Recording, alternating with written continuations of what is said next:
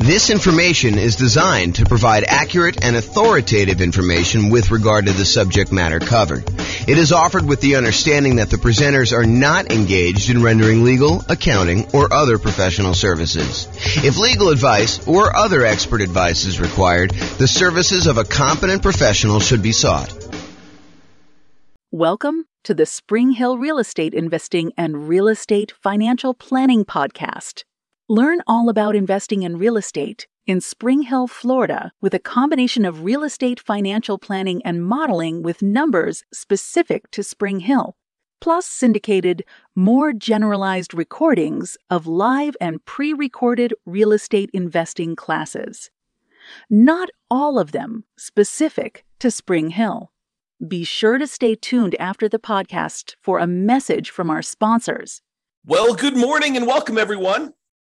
I am your host, James Orr, and today we're doing sort of the final class in a series of classes that we've done on financing options. Today is sort of the catch-all for all of the additional financing stuff that we haven't covered so far to date.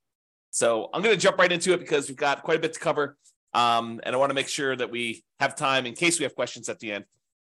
So historically, this is a chart from the 2022 National Association of Realtors profile of home buyers and home sellers. And this chart shows you what percentage of all the buyers used what type of loan. So of all the buyers, 62% of the buyers that purchased the property in 2022 from their survey used conventional financing. And we've done an entire class on conventional financing. In fact, we've done several classes on conventional financing. So if you have questions about that, that's not what we're covering today. This is the class on all the other types of loans. But 62% of them used conventional financing. 17% of all the buyers used FHA financing. And we've done a separate class on FHA financing. The 3.5% down option for being able to buy properties, single family homes, duplexes, triplexes, fourplexes, that's FHA. The VA loan, which is a nothing down loan program, which also allows you to buy single family homes, duplexes, triplexes, and fourplexes. That is the VA loan, and we've covered an entire class on VA loans. 5% of the buyers didn't know the type of loan that they got, which honestly is not that surprising. I was surprised that the larger percentage knew what type of loan they got. And then 5% got other. And so we are in that other area. The other area is all the other financing types that have not been covered, and we've covered some of those already. So here are the primary financing options, ones that we've covered before. The conventional financing, which there's the non-owner-occupant versions, putting 15%, getting PMI, or putting 20% or 25% down and buying a property that you do not need to move into. But then there's a whole set of conventional financing for house hackers and nomads that are buying properties as investors, really, but they're moving into the property as an owner-occupant, living there for a period of time, and then they're either renting out part of it, like to roommates, or they're buying a duplex, triplex, or fourplex, and they're renting out, a property that they're living in one of the units and renting out the other ones, like multifamily property, or I think I lost my train of thought there, or they're doing the low down strategies for the conventional financing, 3% down or 5% down. Okay, so that's conventional.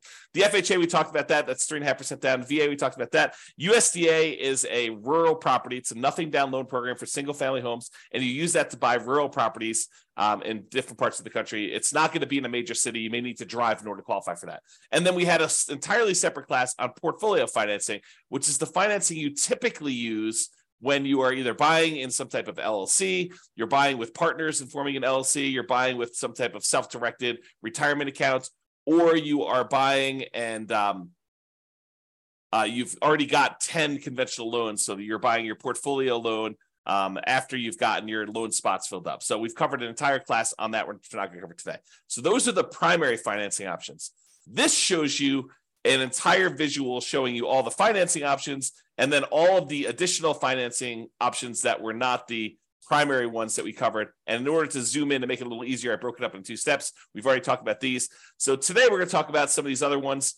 I'm not going to recover in as much detail as I did the ones where we have entirely separate classes. So the intention of this class about all the other financing options is to cover the more unusual ones that we have not yet covered. And they're so unusual that there's not going to be a ton of detail for you to go into because they're really, really unusual. You'll see what I mean here in a second.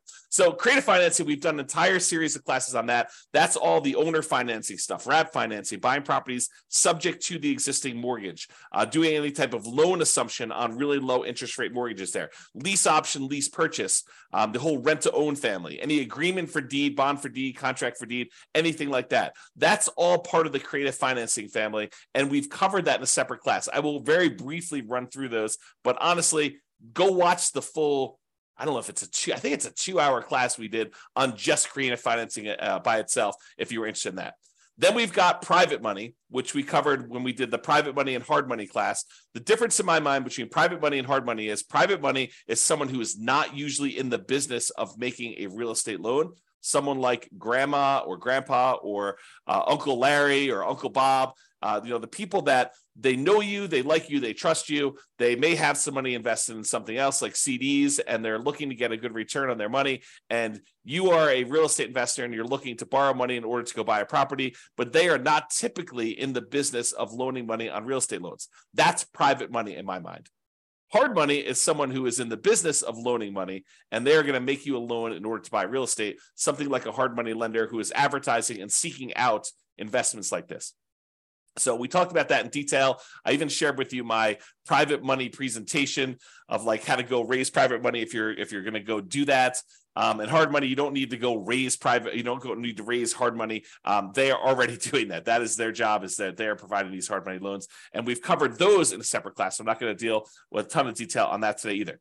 One thing that we haven't covered super recently, but I have an entire class on as well, is the home equity lines of credit. So using your HELOC, home equity line of credit, in order to borrow money in order to acquire additional properties or buy them outright. So for example, you own your own home, your primary residence free and clear, and you want to go buy a rental property. One could, if they were so inclined, actually do a HELOC on their primary residence, use all the money from that in order to buy the investment property free and clear. So basically, they're transferring a loan, they're putting a HELOC on their primary, and they're using that to buy the property outright. Or they could use that as a down payment in order to buy another property as well. So you don't need the whole amount of money, but you could use it and still be leveraged on the invested property. So we'll talk about HELOCs a little bit, although I do have a separate class on that as well. I do not have a separate class on life insurance, so we'll talk about that today. I do not have a separate class on buying properties cash, although I take that back, because yesterday I did a class on how much faster it was, in some cases, for you to actually pay cash for property. And I know that blows people's minds because it blew my mind yesterday when we went over the class. But basically, we showed that in some markets, it actually is faster for you to take all the extra time, that significant amount of extra time, in order to buy a property all cash instead of buying properties with 5% down as a nomad and doing that strategy. So that was super interesting, I think, to see how significant that was in certain markets.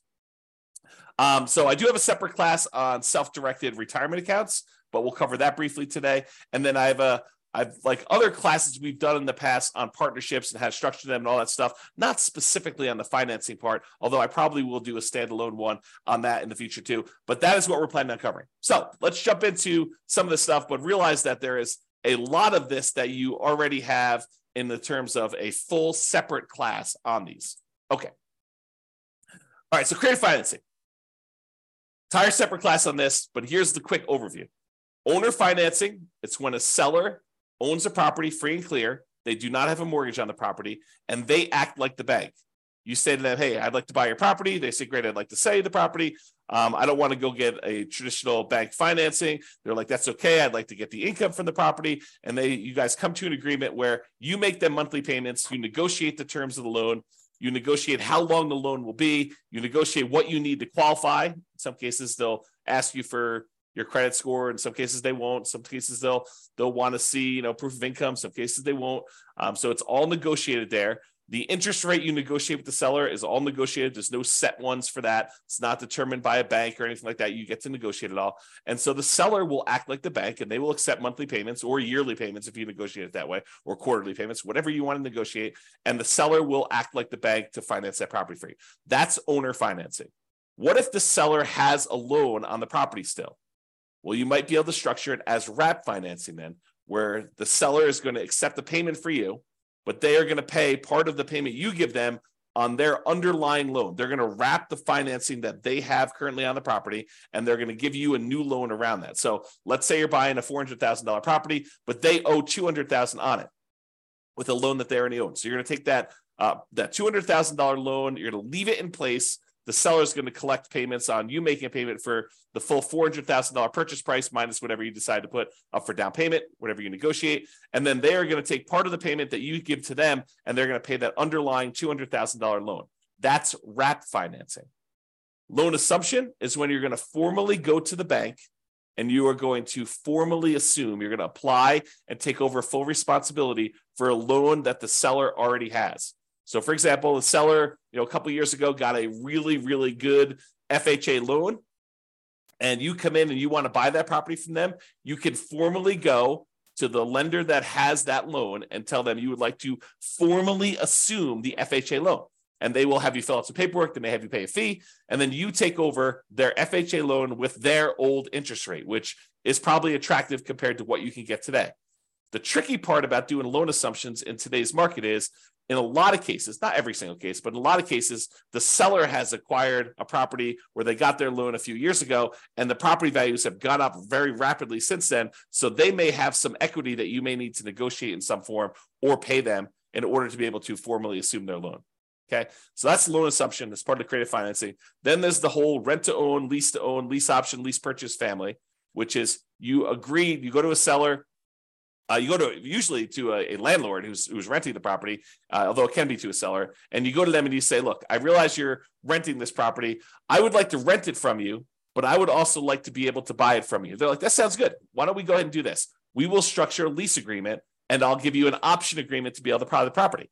And so now you have a lease agreement in place with also, in addition, an option agreement in order to be able to buy the property for a certain price at a certain date in the future with certain terms. And so basically you structure this. That's a lease with an option. Or you guys can come to an agreement and have the attorney say to you, hey, look, why don't we do this as a lease purchase? We'll have a lease agreement in place, and we'll have a purchase contract that's good for a year or 2 years or whatever it is. And so now you have a lease with a purchase contract, which is a lease purchase. So that's the whole rent to own, lease option, lease purchase family, if you want to structure it that way. Then there's the whole agreement for deed, bond for deed, contract for deed, installment land contract.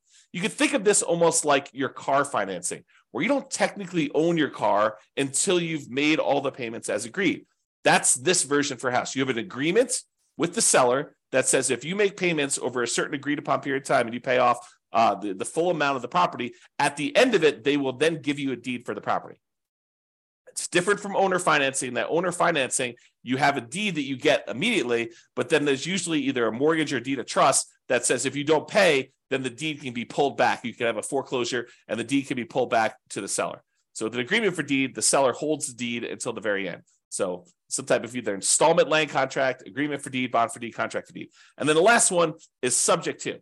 So the seller has a loan on the property and they agree to deed you ownership of the property, and you agree to start making payments on their underlying loan. That's subject to. Okay, so that's the whole creative financing family. Go watch the 2-hour version of that class for a lot more detail on that. But that is one of the other financing options that we have not talked about. Well, I guess we've talked about it in a separate class. All right, let's now talk about some private financing. And again, we have an entirely separate class on private financing and owner financing where I give you some of my private financing. I think I give you my private financing report that I would use when I'm sitting down talking to somebody who is maybe interested in loaning money. You can look through that. Do not copy mine, please. Go ahead and use it to get some ideas and then make your own. All right, so private financing. We don't usually use private financing for nomads or house hackers. This is usually, like investment properties that you're not moving into, although you could, I guess, in some really rare cases, get grandma to loan you money in order to do a nomad property, but it's highly unusual. Most cases, we're actually using some type of conventional long-term financing on those. So private financing, as I mentioned before, this is friends and family. It is not someone who's in the business of making loans. So to go to somebody and say, do you know somebody who's doing private financing? That's not how you do this. What you're really asking them is, do you know someone who's a hard money lender? If you want to do private financing, you got to go talk to them individually. At Thanksgiving dinner, you tell grandma what you're doing. She's like, I got this money sitting in the CD. Why don't we do something together? You can say, that sounds like a great idea, grandma. Let's work together. And you can loan me the money. That's private financing. Or you're at work and you're telling your buddy at work, hey, I'm doing these fix and flips and, I'm borrowing money from this guy and he's charging me 15%. And the guy's like, hey, 15%, that sounds really good. I said, yeah. He's like, hey, I'd be willing to do it for 12% or 10% or 8% or 7%. And so you end up talking to your buddy at work and your buddy at work's got some money that they want to get a return on. And you guys work together to structure that, usually with the help of an attorney structuring the paperwork for the first time or two. Okay. So private financing, more flexible than banks and can be much faster to close. The relationship is really important. It's actually critical in this case. It still requires a good financial statement because grandma's going to want to know that you're solvent, right? She's probably not going to take a risk if, you're not paying your other bills. She may, but probably not. And then it's typically, the range that you're able to negotiate is completely up to you and what you and grandma or someone else decide. But I would say it's typically in that 4 to 8% range right now. Can be a little bit higher, can be a little bit lower, depending on your relationship with the person and what they want and need. Okay, so that's private financing. Hard money, entirely separate class on this. Don't usually use this for nomads or house hackers because the hard money lenders are not usually willing to make consumer loans where you are moving into the property. They usually only want to make commercial loans where you are not moving into the property. So they'll do loans like stuff on fix and flips, or if you're doing some type of like BRRRR strategy where you're buying a property, you're rehabbing it, you're getting it rented out, and then you're refinancing it at this point, probably a year later. That's the new rule for doing BRRRR. So you're probably doing that and you're using a hard money lender for that kind of 12-month period in order to do it. So typically for a fix and flip or fix up refi strategy, the BRRRR strategy, it's often shorter term loans. If you're doing a quick fix and flip, sometimes it's as short as 3 months. Most of the time, it's going to be a little longer than that, so it'll take you some time to do the fix and flip and then also to market the property and get it closed. So oftentimes, it's probably more in the 6 to 9. And then if you're doing the BRRRR strategy, it's going to probably need to be 12 months at this point in order to get you your kind of like money out financing thing where you actually get and replace the hard money loan. The property is going to be really important to the lender. Does it support the loan? Are you able to buy it at a big enough discount where it supports this type of loan? Most of the time, a lot of these lenders are going to go to like 70% loan to value, loan to after repaired value. And so you're able to buy a property at a big enough discount. A lot of times you'll be able to do this as a nothing down loan program. More often than not, though, I think you're going to find that you're going to need to bring some money to the table, if not for the purchase, then for the fix up part of the process as well. It is possible you could do it as completely nothing down, but it is tricky to do. You can do it, but it's going to be expect a lot of hard work and jump into a lot of hoops and trying to find the perfect property, the perfect lender, the perfect situation where you're able to do that. This business of doing fix and flips is a lot easier if you have some of your own money. That's another way of saying that. The borrower will typically be screened thoroughly as well. So a lot of folks think, I'm going to go do fix and flips because I've got bad credit or no credit. And, I want to get started in this real estate investing. And this is a way for me to build up my down payment and then build up my credit while I'm doing that, pay off some old debts I've got, clean up my credit, and be able to get a property where now I can go buy long-term buy and hold properties. So they think that going in and doing like fix and flip and doing hard money is the way to go. But oftentimes the hard money lenders, not always, but I would say the overwhelming majority of times, the hard money lender is going to want to look at you as the borrower as well. Unless it's just like a ridiculously amazing deal and they feel super safe, or it's like an individual hard money lender who's sort of like, operating off the cuff and, maybe they're not making as many loans as they want to, and they're willing to take a little bit of extra risk and they're willing to do something with somebody who has some credit challenges or something like that. I think that you may be able to find those, but the ones that are in business are probably going to want to see you as a borrower to have decent credit and look at you a little bit as well as the property. So the hard money rates tend to be in that 10 to 15%, sometimes a little bit higher, sometimes a little bit lower, and usually paying 1 to 5 points. A point is a percent of the original loan amount that you're getting. And so they may charge you, 2 points and 15% or something like that in order to do it, which means you're going to pay 2% of the initial loan as a fee in order to get the loan. And then you're going to pay 15% per year interest on that. So if you only hold it a half year, you're only paying half of that. But if you fold it the full year, you're paying 15% of the original balance. My opinion, and this may change over time, but my opinion is there's more money than there are deals right now. And this could change over time sometimes. And it's also market dependent. There's some markets where there's plenty of deals. There's some markets where the market's still really hot and we're still seeing high demand for properties. And it's hard to find deals where you can buy them at big discounts, especially when there's not a lot of inventory and a lot of people still want to buy houses. So just be careful about that. It could change over time too. So realize that just because it is one way now doesn't mean 6 months from now or 2 years from now or 5 years from now or 10 years from now, that doesn't change. And hard money can be used in conjunction with other financing. So sometimes we'll go and want to do owner financing with a seller, and we'll use a really small hard money first mortgage in first position, where we're borrowing, $60,000 to go buy a $500,000 property. We're giving $50,000 of that to the seller in order to get the owner financing. Then the seller is carrying back a note for, $450,000 on a $500,000 purchase. You're giving them $50,000 of the $60,000 you borrow, and you're taking $10,000 in order to do repairs and for some holding costs or whatever else you're doing there. So that's an example where you could use hard money in conjunction with another strategy, for example, that owner financing deal. All right, so that's hard money. Lines of credit, entirely separate class on lines of credit as well. Usually it's using equity you have in your existing properties up to a certain loan to value limit. The loan to value limit does change a little bit depending on whether you're doing owner occupant properties like your property that you're living in, or you're doing investment properties. I would say it's more common to have these on owner occupant properties you live in, than to do them on investment properties. Although you can find banks occasionally who are willing to do these on investment properties. They tend to be more variable rate loans, although you could probably find some exceptions to that. And they have different maximum interest rates if you're doing that, and also maximum loan to values. This is the idea behind this is you can tap into equity in another property to finance a new property. The thing you need to be careful of when you're thinking about lines of credit is that make sure that the money you're pulling out of the HELOC, that the new property you're buying supports the payment on that as well. Otherwise, you've got this payment on your HELOC, and you may have used that money as a down payment, as an example, and then the property needs to support and get a big enough return, and it's going to be like what you would look at normally as your cash on cash return on investment, because normally it's thinking you're using that down payment, you've got that as money out there. So now your cash on cash return on investment needs to be enough to pay the payments on that HELOC that you got. And depending on what market you're in and what interest rates are in the property you're buying, that sometimes is hard to do. In some markets, it's easy to do, but in some markets, it's really difficult to do. So another little warning about HELOCs is, in some cases, these HELOCs can be closed early in times of tight lending periods.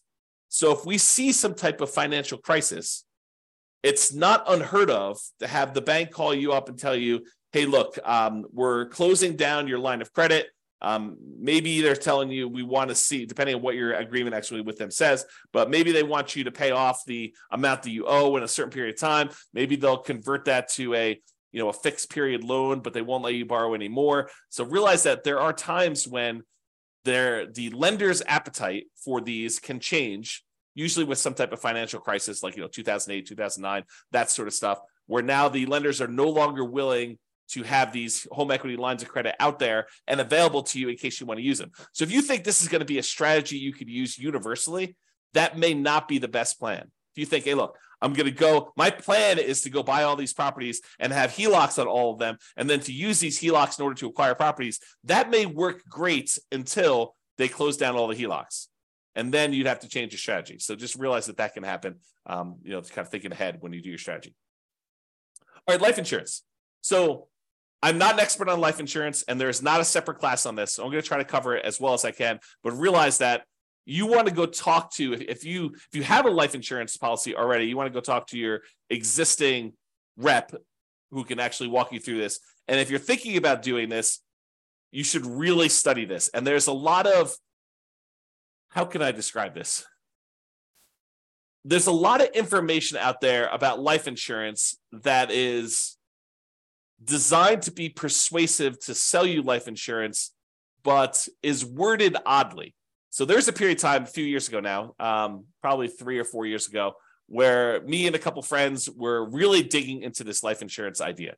Like they talk about like the infinite banking stuff and everything like that. So there's a period of time where I was doing a ton of reading and a ton of study this. And one of the things I came away with is the way that some people were wording their description of life insurance and how it gets used, while it was technically correct, it was, in my opinion, misleading. It was worded in such a way that you could interpret it in a true way, but you could also say, that's not exactly what's going on there. So just be real, like eyes wide open if you're going to go do life insurance. Not that it's a bad thing, but realize that if it seems too good to be true, it probably is too good to be true. I guess is another way of describing what I'm talking about here. Okay, so the idea behind life insurance, though, is you could pay a company, a third-party life insurance company, and you can pay them a certain amount of money. And this is like term life insurance. I'll give you the really brief thing. So you pay a certain amount of money, and for a certain period of time, like the next year or 5 years or whatever it is, if you happen to die during that period of time, then the life insurance company will pay out. So, for example, maybe you pay in, I don't know what the numbers are, but let's say you pay in $1,000 a year for the next 5 years. And if you die at any point during the next 5 years, they will pay out, $1 million. I don't know if those are the exact numbers, but the idea is you pay in a certain amount of money and they pay you out a certain amount of money if you happen to die during that period. And there are usually some exceptions, like, if you die in within the first 3 months of the policy and it was, by your own doing or something like that, then they may not pay out. So there's usually some type of carve out for this type of stuff. So for life insurance. So that's sort of term insurance, and you don't have any residual balance. It's not like you pay the $1,000 in, and you've got an account with them that's accumulating or accruing or whatever it is like there. You pay them a certain amount of money, and you get the life insurance benefit from that. But there are all sorts of variations, and they go by a whole bunch of different names. And there's a wide range of all this stuff. But basically, you can choose to pay in a larger amount to the life insurance company, and they will then invest that money and they will earn a return. And then they will have your balance with them actually grow. And so part of the money is going to pay a life insurance premium so that if you do die, there is a big payout. But in addition to that, you're paying more than the amount that you would need to have paid just to have gotten that life insurance benefit. And then they're taking part of that extra money and they are investing it on your behalf. And so what are they investing in? I don't know. You can go look up their kind of guidelines exactly, but a lot of times they're investing in stuff like stocks or bonds or other investments that they might have. And in some cases, what they're doing is they're taking the money that they have and they are loaning it out to the actual holders of the policy. So for the example, so over the last 10 years, let's say you've been putting money in this life insurance kind of policy that you've got there. And over that time period, you've grown a balance with them where you have $100,000 sort of like accrued with them internally in your account. And they want to go and they say, look, you've got this $100,000 invested with us. What do you want to do? And you could go to them and say, I would like to borrow against my $100,000 that I have with you.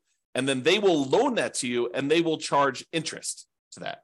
And they may not charge you the interest directly. They may sort of do some accounting where maybe there's payments on it, maybe there's not payments on it. You really need to go talk to your policyholder as to what this might work like. But realize that any interest you're paying it to yourself instead of that money growing in whatever it is there. So that's sort of the idea. So you're really just, it's sort of like a weird savings account with some additional tax benefits and maybe some of the policy itself going to some life insurance. They get all complicated. There's lots of variations on them. So go do that. So the idea is you may decide to pay into this life insurance policy and have this be an investment vehicle. And then you could borrow money from this in order to purchase rental properties or do something else, whatever you really want to do. It's up to you as to what you can do there. And just make sure that your property can support any additional debt or interest payments that you're accruing or that you're actually having to pay by doing this life insurance policy.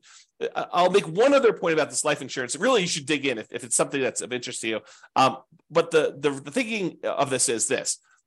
If you're going to go hire a third-party company in order to take this money and invest it on your behalf, they're going to go buy stocks or bonds or whatever they're going to do, realize that they're not usually giving you the exact return that they're earning. And they may charge you some type of admin fee, or they may say, we will, you'll get 80% of it, or you'll get something. So really, they can structure it lots of different ways, but they're having to profit to run their whole organization from the money that you have invested with them. So it's not like you just take the money and you invest it directly and you get to keep 100%. They're usually taking the money and they're investing it and they're charging you some type of fee in order to do that. Okay, that's enough being said about life insurance. Let's move on. I was talking about self-directed retirement accounts. And there's an entire separate class on this. So like, for example, if you have a self-directed IRA or a self-directed 401k, that is, you have an account, an IRA or 401k, and instead of having it with Fidelity or Vanguard or whatever it is like that, where you're investing in stocks or bonds or whatever other types of securities that they may sell, you could decide, instead of having the account with them, you could go be with an attorney or a specialist who does this for you and create a self-directed version of that where you have control over the money and what you invest in.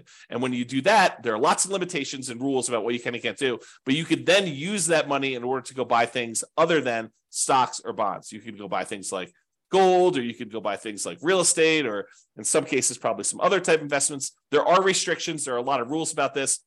Go watch the class on a lot of details on that. And also there are rules about what you can do for the investment you're buying. So there are limitations on, if you go buy the property, you doing work on that property if it is your self-directed IRA retirement account.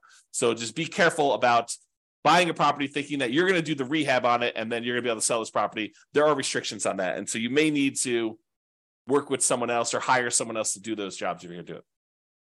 Now, if you go use the self-directed retirement account and you want to use it as a down payment to get a loan in order to do a purchase of property, most lenders are going to insist on doing a non-recourse loan because they can't go after your IRA or your 401k, your self-directed stuff. If you're getting a mortgage with the property owned by a self-directed retirement account. So if you think, I'm going to take this money and I'm going to go get a rental property, you're not going to probably be able to put 20% down. If you're going to get a non-recourse loan, usually as a portfolio loan with a portfolio lender, they're usually going to require at least 35% down as a non-recourse loan. And because they're using some type of, debt service coverage ratio in order to make sure that the property is going to be supporting itself, they may require more than 35% down. And it's been my experience with clients that have used these before is that sometimes you don't find this out until really late in the game, like a week before closing, when you've done a lot of stuff and you don't want to drop out of the contract. Then they tell you,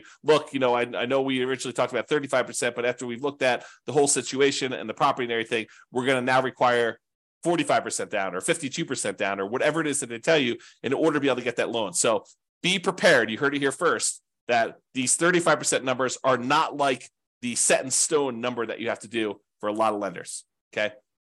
When you get these type of non-recourse loans, if you're getting like 30-year financing, in most cases, those are going to be some type of adjustable rate mortgage. They're going to be variable.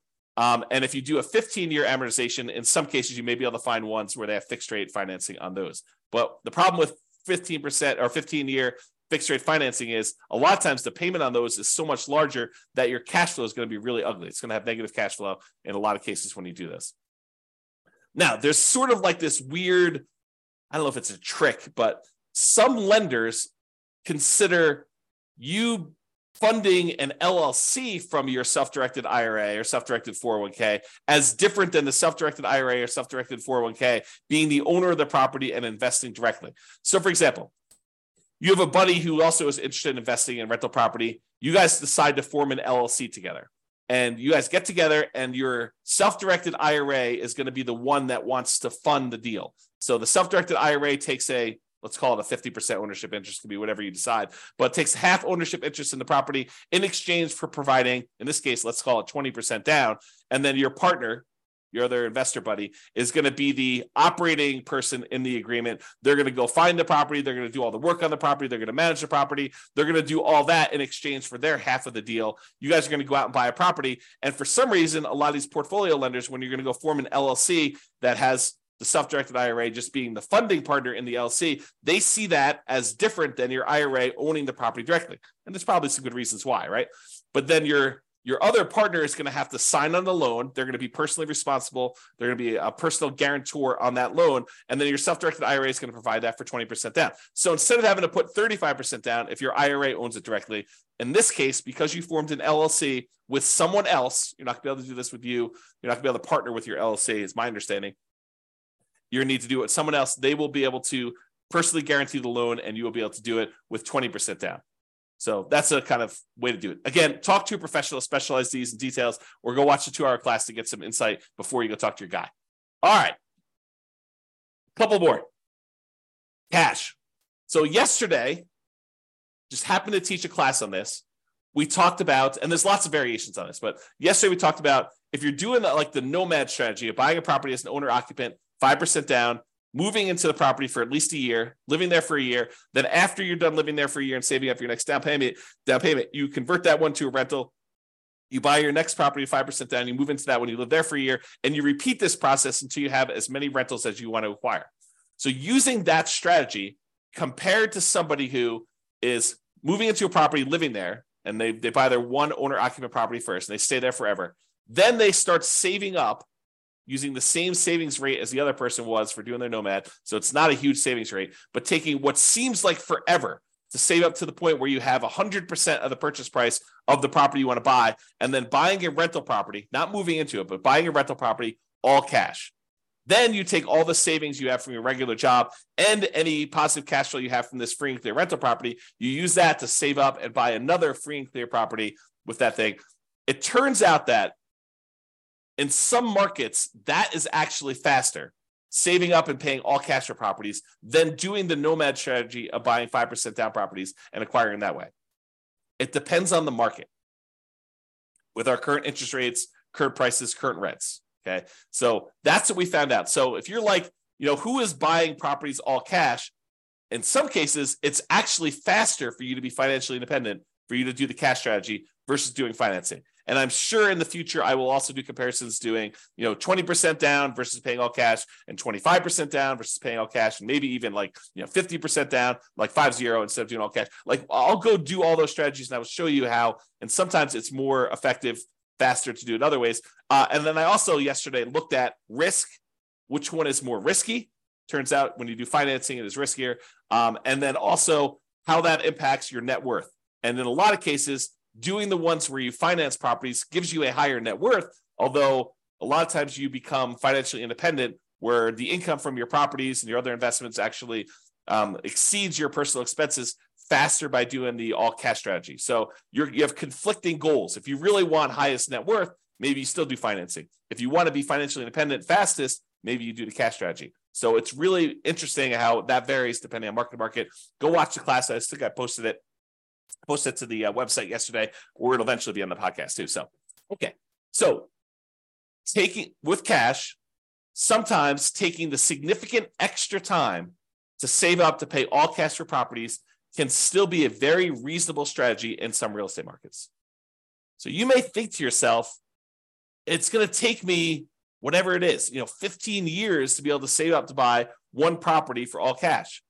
But once you get there, maybe that is a third of the amount you need in order to be financially independent. And then you could buy your next property a lot faster because the savings you have from your job and all the cash flow you got from that free and clear property mean that you could buy your next property in a third of the time or half of the time or whatever it is. And then when you've got two free and clear properties, the amount of time it takes to buy your third property is like almost zero, right? Because you've got all this money, not zero, but it gets really, really fast as you get more and more of these versus buying a property where you have very little cash flow. And then you buy another property that has very little cash flow. You still have very little cash flow, even though you have two properties. Okay.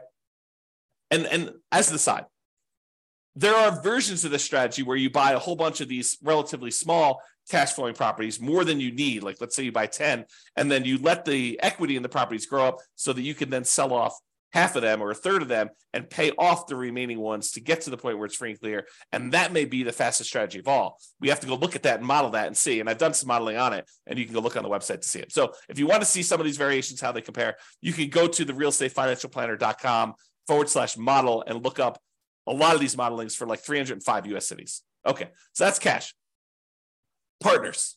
Now that we've covered like all the conventional primary strategies, conventional FHA, VA, USDA, portfolio loans, we've covered all the creative stuff, covered the private money, hard money, portfolio loans, HELOCs, like we covered all these different things. Now it's time to talk about partners because partners is really you relying on someone else to use one of these other strategies.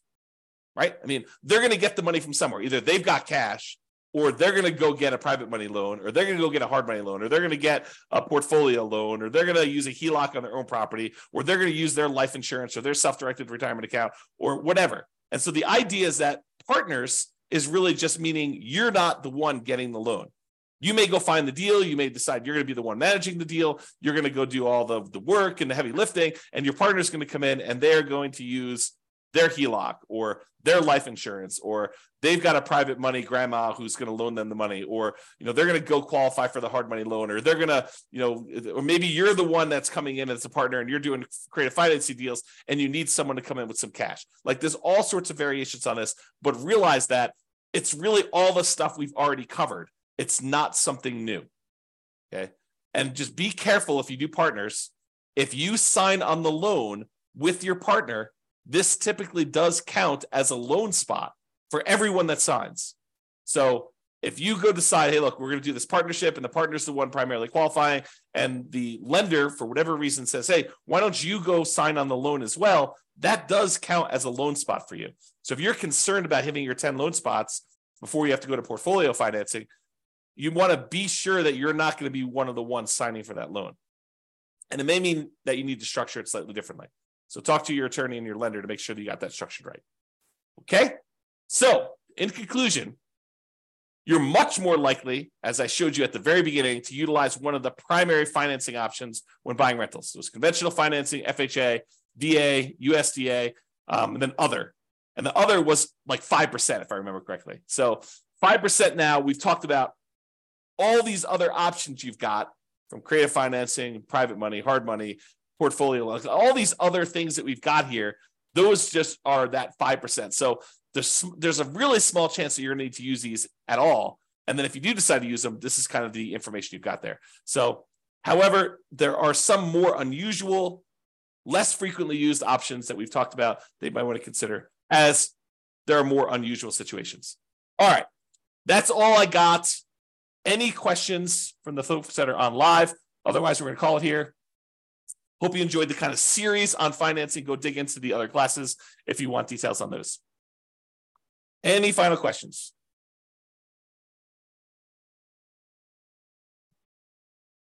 All right, that sounds great. I appreciate you guys. Thank you so much. I will talk to you all tomorrow for our next class. Bye-bye for now. With home prices up, mortgage interest rates up, and rents up, but not quite enough to counteract the higher prices and interest rates. Cash flow on rental properties in Spring Hill is harder than ever. Book a call with the Real Estate Financial Planner to apply our proprietary 88 strategies to improve cash flow on your rentals. See the show notes for a link to schedule your call and improve your cash flow today. If you're a real estate agent, lender, or professional in Spring Hill that wants to help our real estate investor listeners, consider reaching out to learn about collaboration opportunities with this podcast. We'd love to add more value to our listeners by having you assist our investors buy, sell, and finance their real estate investments. See the show notes to schedule a call to discuss collaboration opportunities